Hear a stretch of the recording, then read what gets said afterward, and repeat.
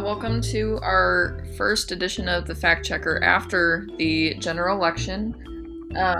This week we're going to look at a claim made by Governor Kim Reynolds about the state's coronavirus testing. But before we get into things, I'm Marissa Payne, the Gazette Cedar Rapids government reporter. I'm Michaela Ram, the Gazette's healthcare reporter. I'm John Steffi, I'm the Gazette's business reporter. And I'm Erin Jordan, I cover investigations for the Gazette. All right, we're seeing a national surge in COVID-19 cases across the whole country. Iowa's response is once again kind of in the spotlight here.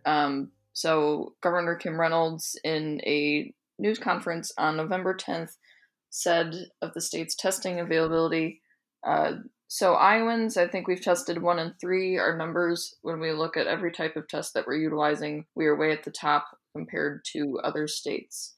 So the first claim in this kind of two-part claim is correct. According to the state's COVID-19 dashboard, the number of Iowans tested as of last week when she made the claim was less than 1.07 million, and that number sits now, as of yesterday, at about 1.13 million. And this is keeping in mind that the state does not count individuals who are tested more than once in this figure. And Iowa's population is estimated at 3.15 million, according to U.S. Census data. So this does mean that 1 of 3 Iowans have been tested for COVID-19. But the governor's next claim about how Iowa kind of stacks up compared to other states with administering COVID-19 tests is definitely not as simple to prove, since there isn't, a comprehensive national COVID-19 data dashboard, and there's not uniform reporting standards across the states.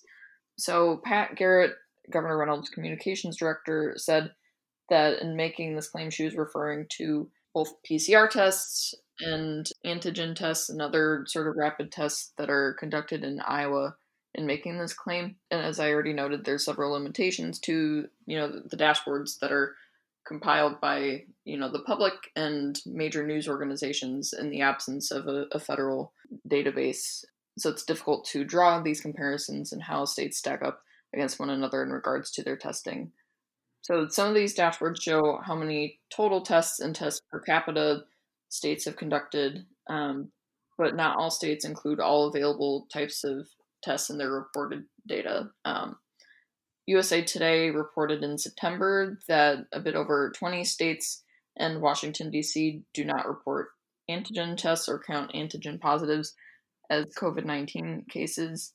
So the Food and Drug Administration says these tests are both used to diagnose COVID-19 cases.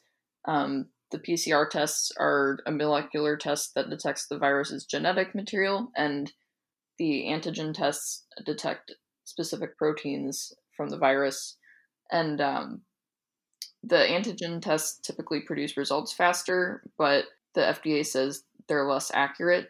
And the Centers for Disease Control and Prevention guidance defines a confirmed COVID-19 case as one that was diagnosed with a molecular test, while cases diagnosed with antigen tests are presumptive positives. And, typically then a physician or public health official might follow up with a molecular test to confirm that. So there's all those complexities with testing, and states also may not distinguish the overall test administered from the number of individuals who have been tested. Publicly available data shows a pretty grim picture of testing in Iowa compared to, what the governor has claimed. The Washington Post, which uses data from the COVID-19 tracking project, reports that Iowa ranks among the bottom 10 in tests administered per capita. And the COVID-19 tracking project that's compiled by volunteers and many public health officials who, look at states and how they're reporting their data, which, as I've already noted, there are significant discrepancies to make that ranking. And based on this data used by most major news outlets, the fact checker has previously found, in checking a statement made by former Democratic senatorial candidate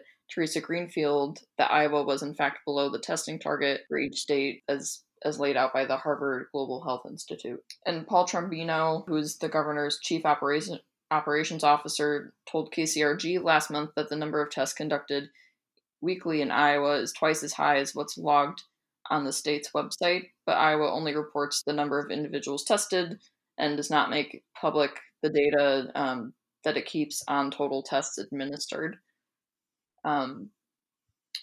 But the White House Coronavirus Task Force report issued November 8th, which was the week that Reynolds made this claim, showed that Iowa, there's 3,035 tests administered per 100,000 residents in Iowa, which significantly exceeds the national average of 2,243 tests per 100,000 residents. And that does not include antigen tests, which again, as I noted earlier, there's some issues with the accuracy of that, but those are typically used in congregate settings like workplaces, or some athletics teams use those, long-term care facilities.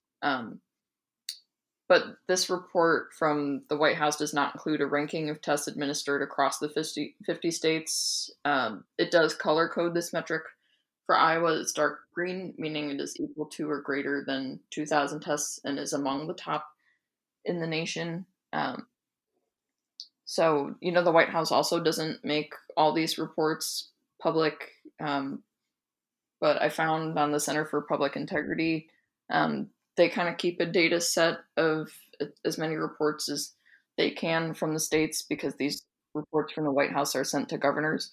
So the most recent available report of all 50 states that I found was from September 20th. And even then, which obviously was significantly behind this major surge that we're seeing now, Iowa was still marked as dark green for that metric. And its tests administered per capita fell below only 9 other states. So I've concluded that the governor's claims about Iowa's COVID-19 testing statistics are pretty much on the mark, especially the first part of this two-part claim, since of the 3.15 million Iowans, 1 of 3 have been tested for the virus. And on the kind of second, harder to prove part of this claim, the White House data does show that Iowa is among the top of the 50 states for its number of tests administered per 100,000 residents, although, even that metric has its limitations, since that doesn't include antigen testing. And, it's worth taking note that it's unclear exactly where Iowa stands, and there are all these discrepancies in the publicly available data, with some states including their antigen tests, some not in their totals. So we give the governor an A for now, but I'd love to hear your guys' thoughts. I'm glad that you, Marissa, provided as much detail as you did about the antigen tests, because I didn't know probably as much as I needed to evaluate this check, and the audience or readers may not know either. I guess what I wonder about, and I don't know if we know the answer to this because different groups may have different opinions, is whether including antigen tests or not including antigen tests is more accurate in terms of the overall number, and whether all states do antigen testing or count those tests up, and whether there's even a way to do like a ranking if all the states aren't tracking that.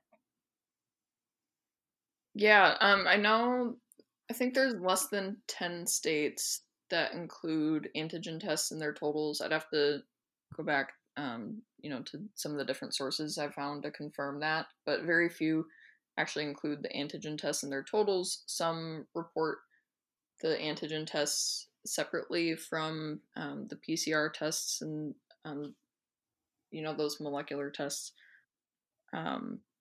Yeah, it is very difficult, since there isn't a clear kind of national ranking, or even, an attempt to make a ranking accounting for all these discrepancies. So the closest thing I can gather is that, from the White House Coronavirus Task Force report, that Iowa, at least with the molecular tests, performs well.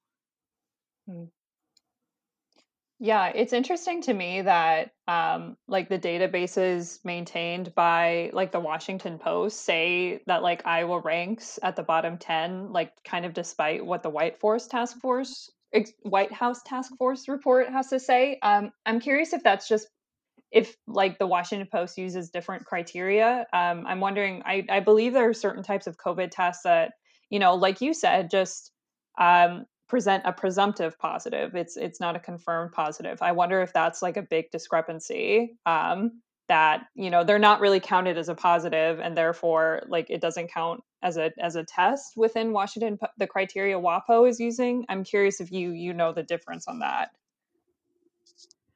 Yeah, I'm not sure. I might have to reach out to the people who work on, compiling that database for the Post to see, what they're kind of accounting for and making their database, since it's not super clear. They disclosed that they use the COVID-19 tracking project's data, but on the COVID-19 tracking project website, there's, I don't think they rank that themselves. They just kind of put up the numbers from the states, and news organizations are kind of free to use that. Yeah, I can further look into that. Yeah, I just didn't know if there was sort of a difference in how they counted these tests, because I know there are certain types of COVID tests that are like you can still test positive for them even though you don't have an active infection, because of the antibodies that exist after an infection. So I'm curious if they're maybe like taking that into account, because then, because testing matters in that we're looking for active infection. So I wonder if they're trying to account for that sort of thing. I don't know. That clarification on that would be helpful. Yeah, certainly. Well, because basically, if we're saying that, because we're giving her the A based on, some data, like the White House Coronavirus Task Force report, saying that Iowa's rate significantly exceeds the national average, and based on some data sets that say that Iowa's doing well. But then we've got this other database that's the Washington Post data using the COVID-19 tracking project that reports Iowa among the bottom 10. So I don't know if we can get at which one of those data sets is doing things better, because yeah, it's hard to say.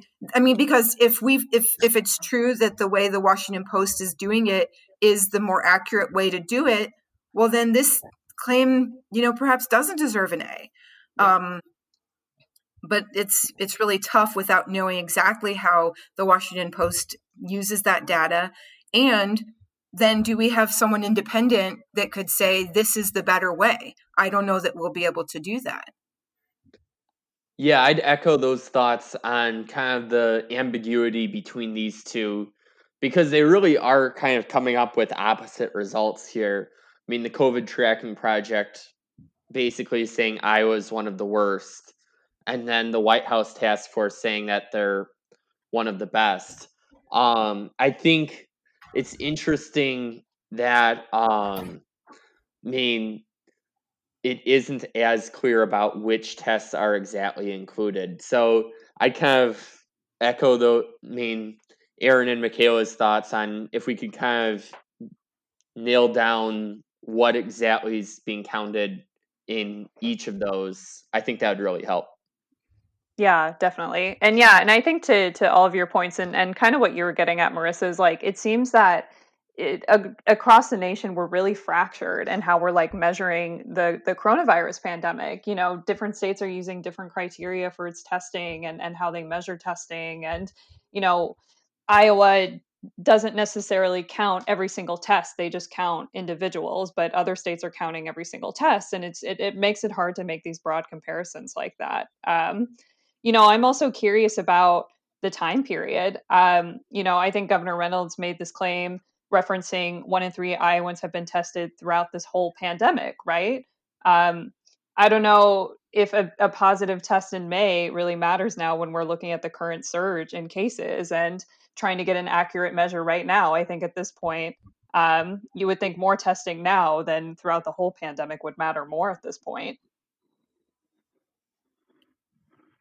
Yeah, that's a really good point, Michaela. And even if that doesn't change our grade, maybe that's something to point out in the written portion of the check here, just that time period matters, and what we're dealing with now is, we need a lot of testing right now, as opposed to a cumulative number. Right. And if we had 1 in 3 Iowans getting tested now in November, it might paint a totally different picture of what we're currently experiencing now. Yeah, I agree, because if somebody was tested in April, that doesn't really affect the situation right now. Yeah, exactly. I mean, granted, you could argue that maybe they could be reinfected. I mean, we haven't really had a solid answer on that just yet, but yeah, like to what John was saying, I think that changes the story. But ultimately, okay, I'm thinking about just the fact checker overall, and we're looking for credible news sources, authoritative data collectors, and the White House Coronavirus Task Force seems like it fits that criteria. I don't know why it's different from the Washington Post data, and I'd like it if we could explore that more. Mm-hmm. But it's not like she's talking about numbers from like some think tank, some random group elsewhere. It's the White House Coronavirus Task Force, and there's always politics there. There's the potential for that, but I mean, I feel like we could say, if we can clarify a little bit more about the the differences between their analysis and the Washington Post, I think that it would be unfair to give her a lower grade if it's in line with what the White House Coronavirus Task Force report says, unless we find out that the Washington Post's method is better. Well, I think one interesting point about the Washington Post using the COVID tracking project is that's also been something that a lot of other outlets have used. I mean, the Wall Street Journal uses that, New York Times uses that, ProPublica uses that. So I think that's another, CBS News also on that list. So I think it's an important thing to also note that this isn't just the Washington Post that's coming up with, these numbers. These are a lot of places that are kind of all relying on this data. Yeah, I mean, the frustrating thing about giving more weight to the White House data, I guess, is just the fact that we know that there's a lot of data that isn't publicly shared that they're using to ultimately draw these conclusions and, kind of make these comparisons about testing to even, how do they come to the number 2,000 or greater means you get a dark green? Like, is that an average of, is that like a certain kind of barometer that states have to meet based on everyone's overall testing numbers that they're looking at? But, as I noted, there's just so much data that isn't shared with the public that I'm sure the White House is using to look at this.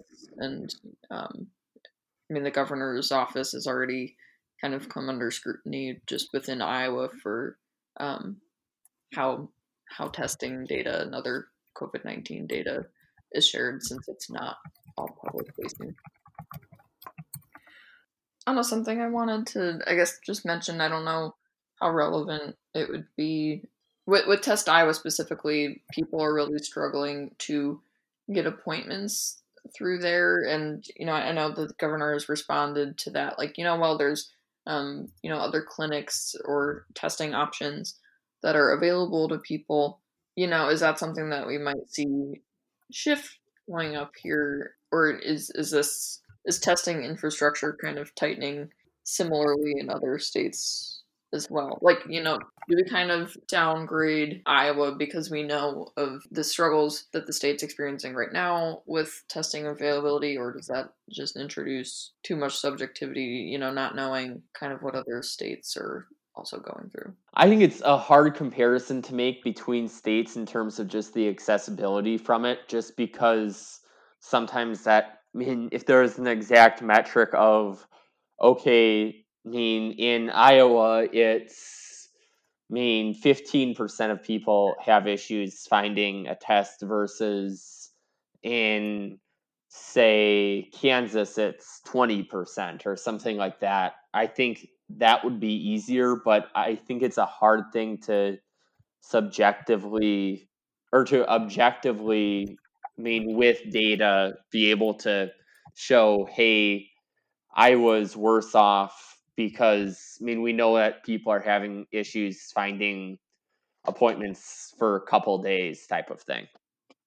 Yeah, and that's basically what I was going to say too. And plus, it doesn't necessarily take into account like all the other places you can get a COVID test. You know, I'm thinking like Hy-Vee here in Iowa. You can go to a lot of locations in Hy-Vee and get like a quick, I believe it's like a rapid COVID test. But you could also like go to your doctor's office, or you can go to a hospital and get a test. So it's probably hard to quantify like here in Iowa, how much access do you have to a COVID test, like both private or public versus other states? I would think that would be kind of hard. I mean, you could maybe make a note of it, but I don't think it would weigh too much into this. One thing I was wondering about, I think we just say PCR test. We list it there, just the letters of it. I know it's a really long word and maybe not that helpful, but is there any value of describing what the PCR test is, or having any further definition of those tests beyond the antigen test? Yeah, I would think so. I would think it'd be worth clarifying, even if it does get a little technical, just sort of like what the difference is and why they have different names. Yeah, I agree with that. Yeah, and I know I didn't have that in my initial draft, but I went and added some of that after, using the FDA and CDC guidelines that I mentioned, like, you know, when I kicked off the discussion. That sounds good. Yeah, you did talk through it when you were explaining the check today, so that was helpful. So, okay, where we are right now is, say, barring getting any additional information, what grade are we comfortable with? Are folks comfortable with that A grade? I think there's a little bit of an asterisk just because, I mean, you can look at, I mean, one form of the metric and see Iowa's one of the best, but then also, I mean, another metric shows that's one of the worst. So I would be open to maybe moving that down to a B just because there is that little bit of an asterisk, even though, I mean, overall the claim seems correct. Yeah, I was kind of thinking the same thing. I've been sort of waffling, and I think I'm kind of leaning more towards a B. But I am also trying to weigh, like, you know, kind of to your point earlier, Aaron. I mean, it is the White House that is showing that Iowa is one of the top among the 50 states for testing. So I guess I'm kind of waffling about, you know, what weight to give what. But I think I would be comfortable giving it a B if we wanted to give more weight to that other side that is saying I was not among the best. At least giving it some weight. Yeah. Right? Yeah, exactly. I think that makes sense to me. A B. Marissa, how do you feel about that? Just barring getting any additional information. Yeah, I would agree. Perfect. Okay. Hey, before we go, I just wondered if maybe we should take a moment to sing happy birthday to Michaela. I think that would be a fun end to the Fact Checker podcast. Oh man. Then everyone would hear our voices, though. Maybe it's enough to just wish her happy birthday. Yeah, that might be a good compromise there. I will make you guys sing for me. Thank you for the birthday wishes. That is more than enough. Well, this is perfect then. Tomorrow we can wish another member of our Fact Checkers team another happy birthday. Ooh. I shouldn't have left myself open for that. Birthday week. Birthday week. Any other birthdays? Are we just at 2 out of 4 members of the team? Mine's in June. Okay, Yeah. so we've got some time there. Marissa, when's yours? October 10th. Oh, we missed it. Missed it. Well, happy super belated birthday, I guess, since we didn't wish you happy birthday on the pod. Thanks. It was nice. It was on a Saturday this weekend. You know, kind of a shame it's not really safe to go anywhere since it was on a weekend. But it was nice. Weekend birthdays Always the best. Primo. Seriously. Well, I don't know that we have another check in the hopper for next week, but we are always trying to keep our ears and eyes open for them. So, listeners out there, if you find any or hear of anything that you'd like us to check, please don't hesitate to reach out to us at factchecker@thegazette.com. Awesome. Well, as half of our fact-checking team prepares to celebrate some birthdays, the rest of us will be signing off until next time. Our pieces are edited by Craig Jamolas. Our podcast is produced by Stephen Colbert, and our music is Lobby Time by Kevin MacLeod. I'm Marissa Payne. I'm Michaela Ram. I'm John Steppe. And I'm Erin Jordan. Until next time, fact check you later.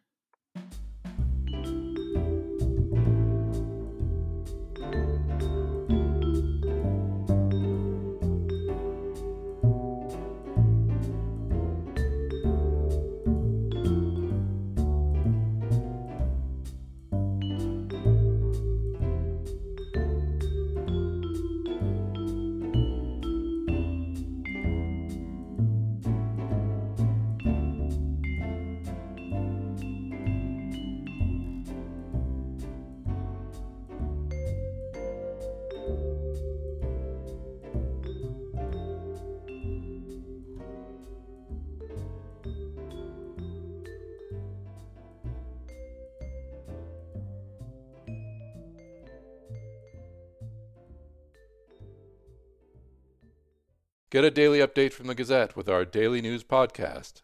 Add it to your podcast player or your Alexa-friendly device to get a bite-sized local news update each day. Check it out at thegazette.com/podcasts.